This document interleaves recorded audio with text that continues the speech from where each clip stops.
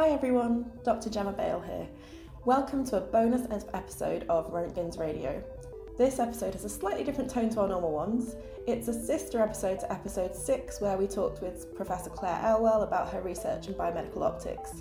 But in this episode we talk more with Claire about how to succeed in academia, along with some of the joys and challenges of being a woman in STEM. It's great for anyone but is a must listen for any budding researchers. Enjoy! What advice would you have for someone else who is sort of either an early career researcher or somebody who's just thinking about medical physics? So I think I would just pick up on the success, so that we talk about the projects that have worked, don't we? There's a lot of projects that haven't worked. So, you know, we all have successes and failures. You know, there's a really good series running at UCL at the moment called Adapt to Thrive, where, you know, speakers are asked to speak almost entirely about their failures and how they've, you know, overcome the failures, either, you know, failed rejected papers, failed grant applications. So I think we should recognise there's a lot of failure in a successful career. That's the first thing to say. So I think what's kept me positive, I think, and excited about what I do is to work on things that I'm really interested in, and to think about where I think this technology can make a difference. Sometimes that's involved, I think, being brave, and that's been difficult to do sometimes. The Gambia project is an example of that. You know, the start of that project, there were people saying it would just never work. And I just knew that it would definitely not work if we didn't try. That was an absolute certainty. So sometimes just being brave enough to fail, you know, to think we're going to try this and it might not work, but we have to try. So that's tough sometimes, depending on the stage of career you're in. You can't afford, you know, to try things that don't work for lots of reasons. But sometimes you just need to go out on a limb and do that. Good mentors are really important. You can't do this on your own. I've had a huge amount of people support me and advocate for me as well, Dave Delpy being one of them. I'm obviously a female physicist, and for most of my career have been, you know, the only female in the room in most circumstances. It's changing a little bit now, thank goodness. So I have, you know, relied on, you know, male colleagues to provide the support. There hasn't been a female networks in place, which is unfortunate. But again, I think is changing now. So recognise that you need allies, you need mentors, and you need supporters around you. Think about the relationships that you're building, particularly with your collaborators, your professional relationships, and how to sustain those, because they're really important. And I'm really proud of the long-term collaborations that I've had, you know, most of them over 20 years for both the clinical and the psychology projects that I'm involved in. And you need to look after and nurture those relationships really well as well. So it's a combination of things, I think. But accepting failure is part of it. You mentioned being one of the only female physicists, or the only female physicist in the room in parts of your career. How has being a female physicist changed, and how do you see the near future for female physicists? That's a really good question, and I think about that question much more now, and I should have thought about it more earlier in my career. I think, if I'm being really honest, early on in my career, I just sort of put my head down and got on with it, and maybe I was too accepting of the fact that there were no other women. I just thought, well, I just have to get this job done. And then I think that you reach a certain stage in your career and you then get really angry that there are no other women, and you're like, where are the women? Come on now, what can we do? And what's, I think, really encouraged me in the last few years particularly is the focus on proper change, like not just lip service change, but proper change. And just the realization that, yes, that has to be partly driven by women themselves, but it's only going to actually work if it's supported by men as well. So we can't always let women have the double burden of being the only woman in the room and then managing being the only woman in the room, and then creating all the opportunities for other women and running all of the other, like Athena Swan and all the rest of it. We can't just rely on women for the change. We have to rely on the whole community coming together to make that change happen. And that, for me, is what's changed, I think, in the last few years. So it's really encouraging on our departmental Athena Swan committee that we have a lot of men on that committee.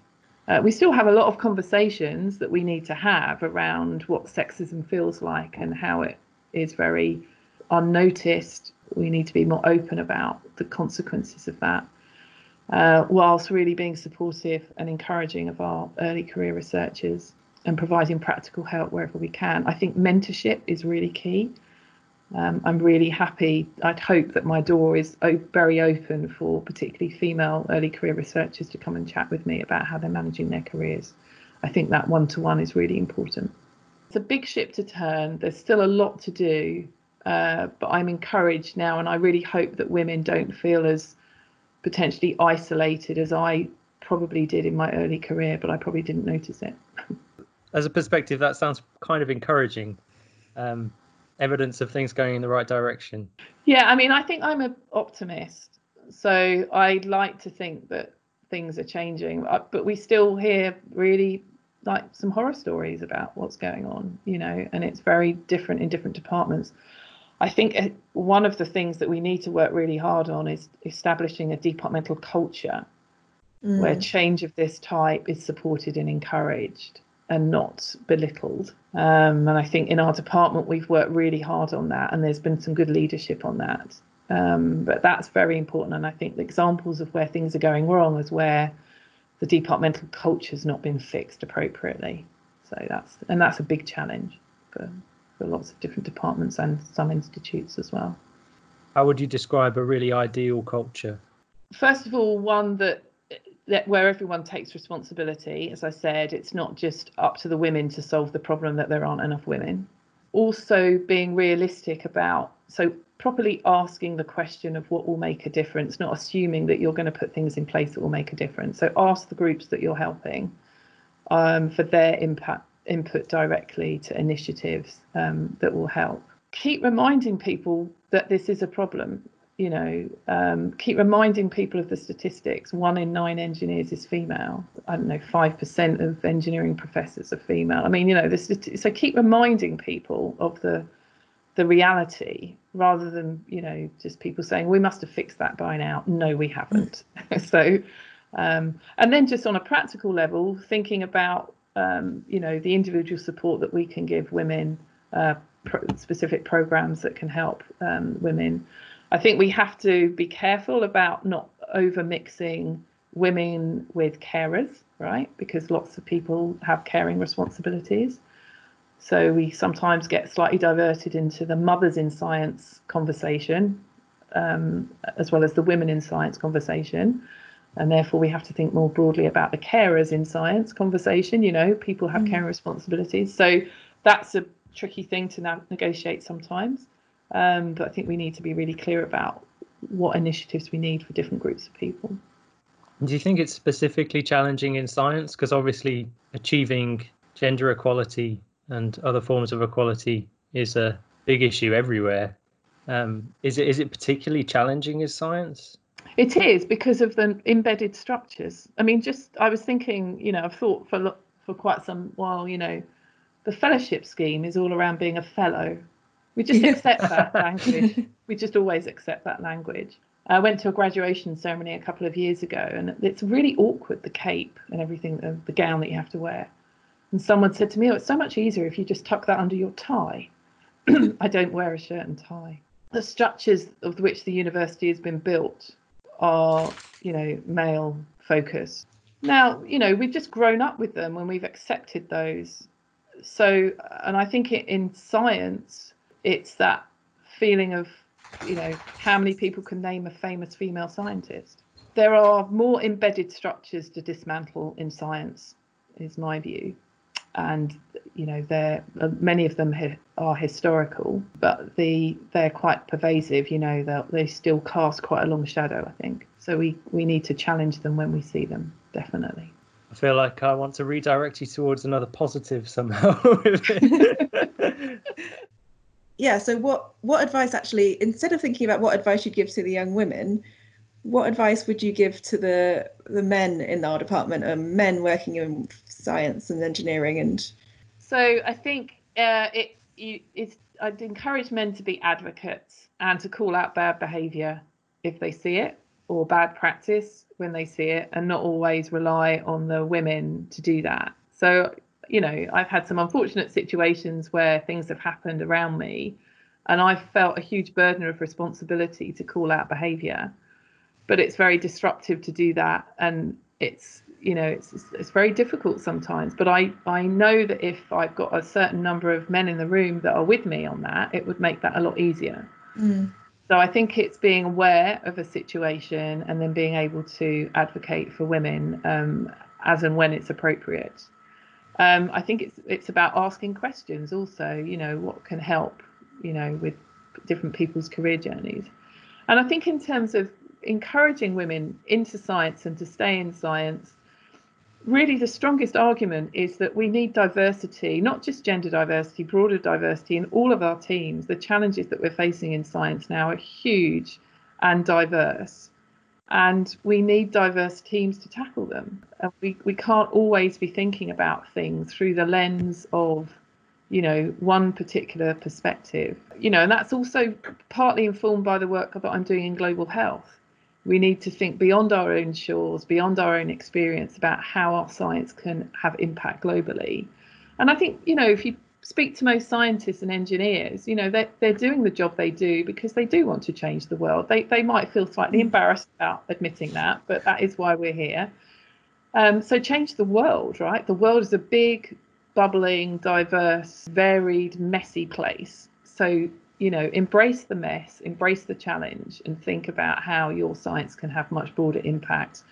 So think about who you need to bring into your teams. Think about the balance of skills that you need, and the creativity and the ideas and the innovation, and how many different people can contribute to that, rather than the same old model of a scientist that we've too often worked on. And I think that's the message that we can get through to schools really effectively.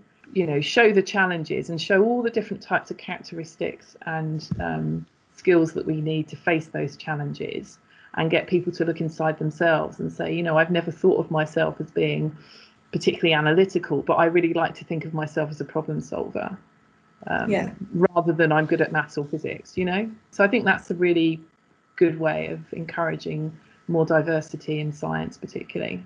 That's a really nice message. So when you were talking about the Bright project and working in the Gambia, you said that it was a really important journey for you professionally and personally.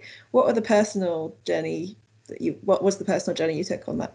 So I think for me personally, that project opened up my eyes to, I guess, a different way of viewing the world, which is a really big statement. And I guess any type of travel provides you with that. But actually working with the community in the Gambia was really eye-opening for me, and thinking particularly about the women in that community and what powerhouses they are. The women in those communities do most of the unpaid work, so they spend most of their time farming, looking after the children. They're the engines that drive those communities. There's no doubt about that. And I met some extraordinary women on the various trips that I've had to the Gambia, and feel really honoured to have been able to meet them and learn from them, and to see the challenges that they've overcome. And, you know, it's again a cliche to sort of feel like, you know, those are almost insurmountable challenges when you look at them. But actually you don't see people, you see people embracing life and celebrating life, and still really, you know, doing incredible things with the resources that they have. So I think that was probably a real timely lesson for me, actually.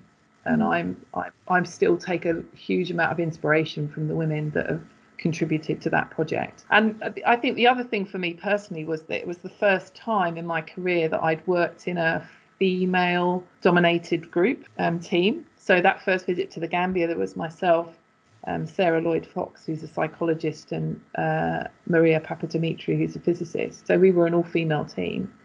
And it felt really good to work in an all-female team, and to work on a project where we were working very often with, with mothers and women in the community. It felt really empowering. Melinda Gates, I'm inspired by. I've heard her speak a number of times at various Gates conferences, and her mantra is putting women and children at the centre of development. If you support those groups, the whole community thrives. So I think that's something that I've really learned from, definitely. And I'm really proud of our Bright team, that in the last year, we've got many of the Bright team, the female members of the Bright team, successfully have secured fellowships, promotions to other roles, really good career development. And I'm proud that we've been the stepping stone for those women to sort of, really move forward. And all of them are brilliant, and they're all going to do great things with their careers. And I'm really proud that Bright has been the sort of foundation very often for them to do that. Does that sound a bit braggy? No, that's really nice. I am genuinely hugely proud of the team. So they're pretty extraordinary, and there were a lot of challenges to overcome on that project, and everyone's just dug in and done it. I think it's an interesting question to ask people, what are you proudest of? Yeah. It's okay to be proud of stuff. You've worked on something for 30 years. I think I've been asked that in interviews for various things that I've gone for, like awards or something. And it's very uncomfortable when you're first asked it. There's no doubt about that. You feel very uncomfortable. But then you have to, and I think it's good for your teams to know that you're really proud of what's been achieved. Yeah, that makes total sense. It really does. Because I think that is inspiring for a team. Yeah.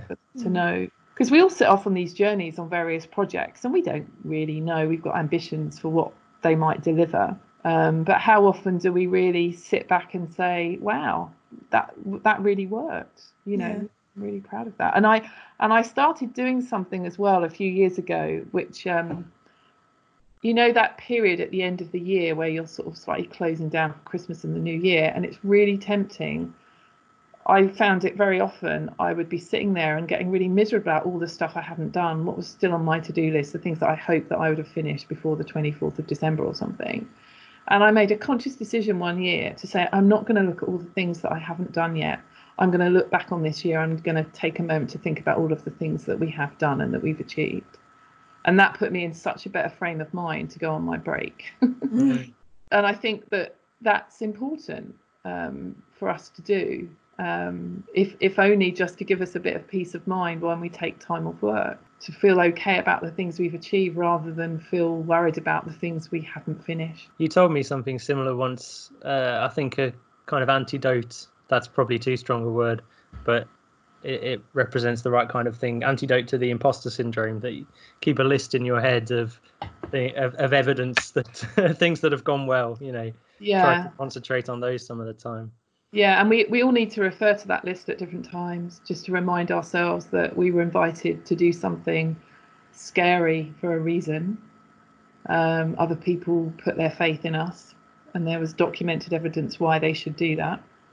They believed that evidence. We should believe that evidence about ourselves. And that's quite a helpful one, isn't it? Because you find it easier to find somebody else a very reliable judge, and if they've judged that you're good in some situation, you can judge their decision as likely to be good, rather than your own. But I think you need your own personal touchstones of the things that you can either, I say this often when I give sort of talks about women in science, it's okay to admit that we need those personal touchstones, like maybe someone sent you an email to thank you for something that you'd done and the impact that you'd had. It's okay to keep that email and read it sometimes to remind yourself when you're feeling scared. I mean, it comes back to the comment I made earlier about being brave. Being brave involves being scared. So you have to deal with being scared. So you have to find some way of giving you the scaffold that enables you to deal with the scared feeling and to then move on to being brave. Those are things that are important. And I think sometimes as academics, we're a bit embarrassed to admit that we need that. And the other thing I've said before is I learned something from Dave Delpy, who's, I just think, an absolute hero, from lots of perspectives, as a great scientist, a great human being. But he's a sort of scary person when you're his PhD student, right? But I remember sitting next to him in an auditorium before he got up to give his keynote talk. And I remember being hugely relieved to see how nervous he was before he got out of his chair, because I just always saw him on stage as being completely composed and in control of everything. And I never saw his nerves when he was on stage. And I remember thinking, it's okay if he's nervous, it's really okay for me to be nervous. It does help, doesn't it? Yeah. Just seeing a little bit of people's vulnerability and how they overcome that is important to realise that it's okay to be focusing on those things in yourself. I think it's really nice when people when scientists and engineers talk about themselves as people and not just about a list of their scientific achievements. Because science is done by people, and these journeys are not just sort of your scientific results. They're also how you've grown as a person and what you've learned. Exactly, and the choices that you've made, and there are lots of things that inform those choices, in your sort of personal situation. And I think we've had this conversation before, Gemma, about role models. I mean, that's often something that's quoted as being very positive for women in science, particularly, is to have role models.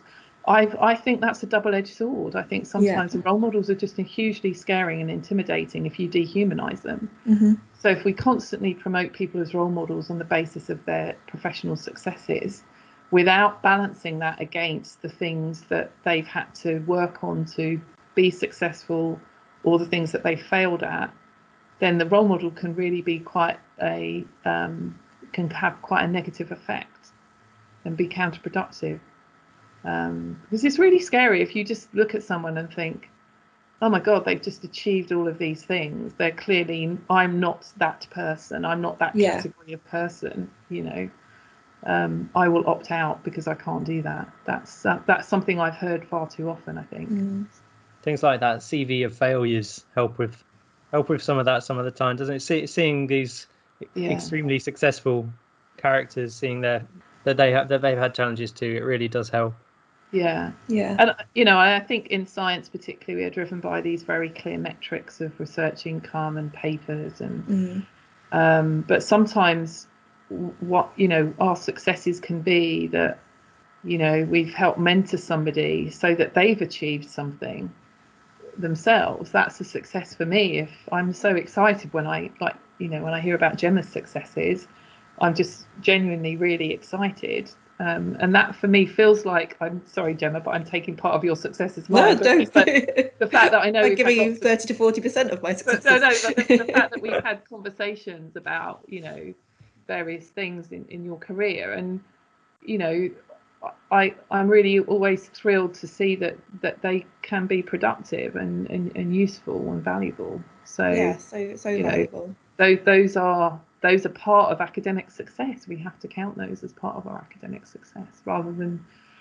focusing always on these very sort of refy metrics, which are important. They're really important, but the wholeness of our success is really important too. I find it really nice to be able to humanize everybody a bit more, and personally very interesting to know how people have weighted their different decisions and what's influenced them. It's kind of the human element that makes a story, isn't it? A lot of the time as well, that we're sort of naturally drawn to that. Like the history of nearly everything, where you hear about the lives of scientists and who did what rather than what was done, and it sort of worked.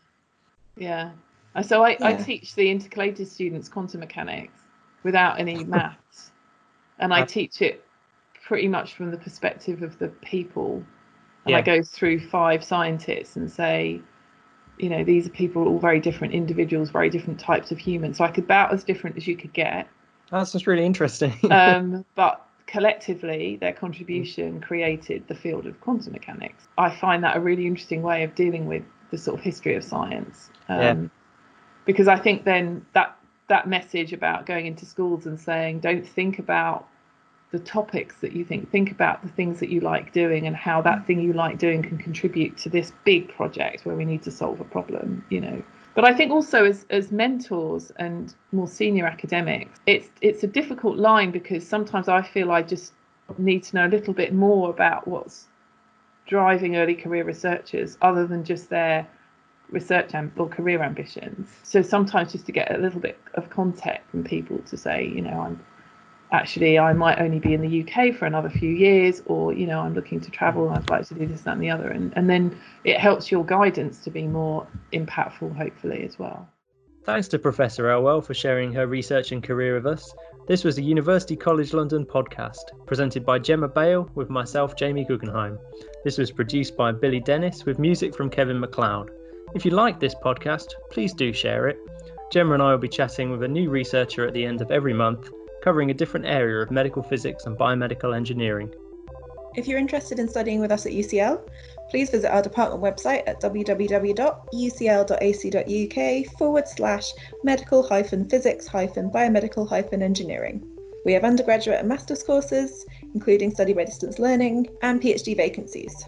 You might also consider following the department on Twitter at UCL MedPhys, that's UCL MEDPHYS. Bye for now. Bye.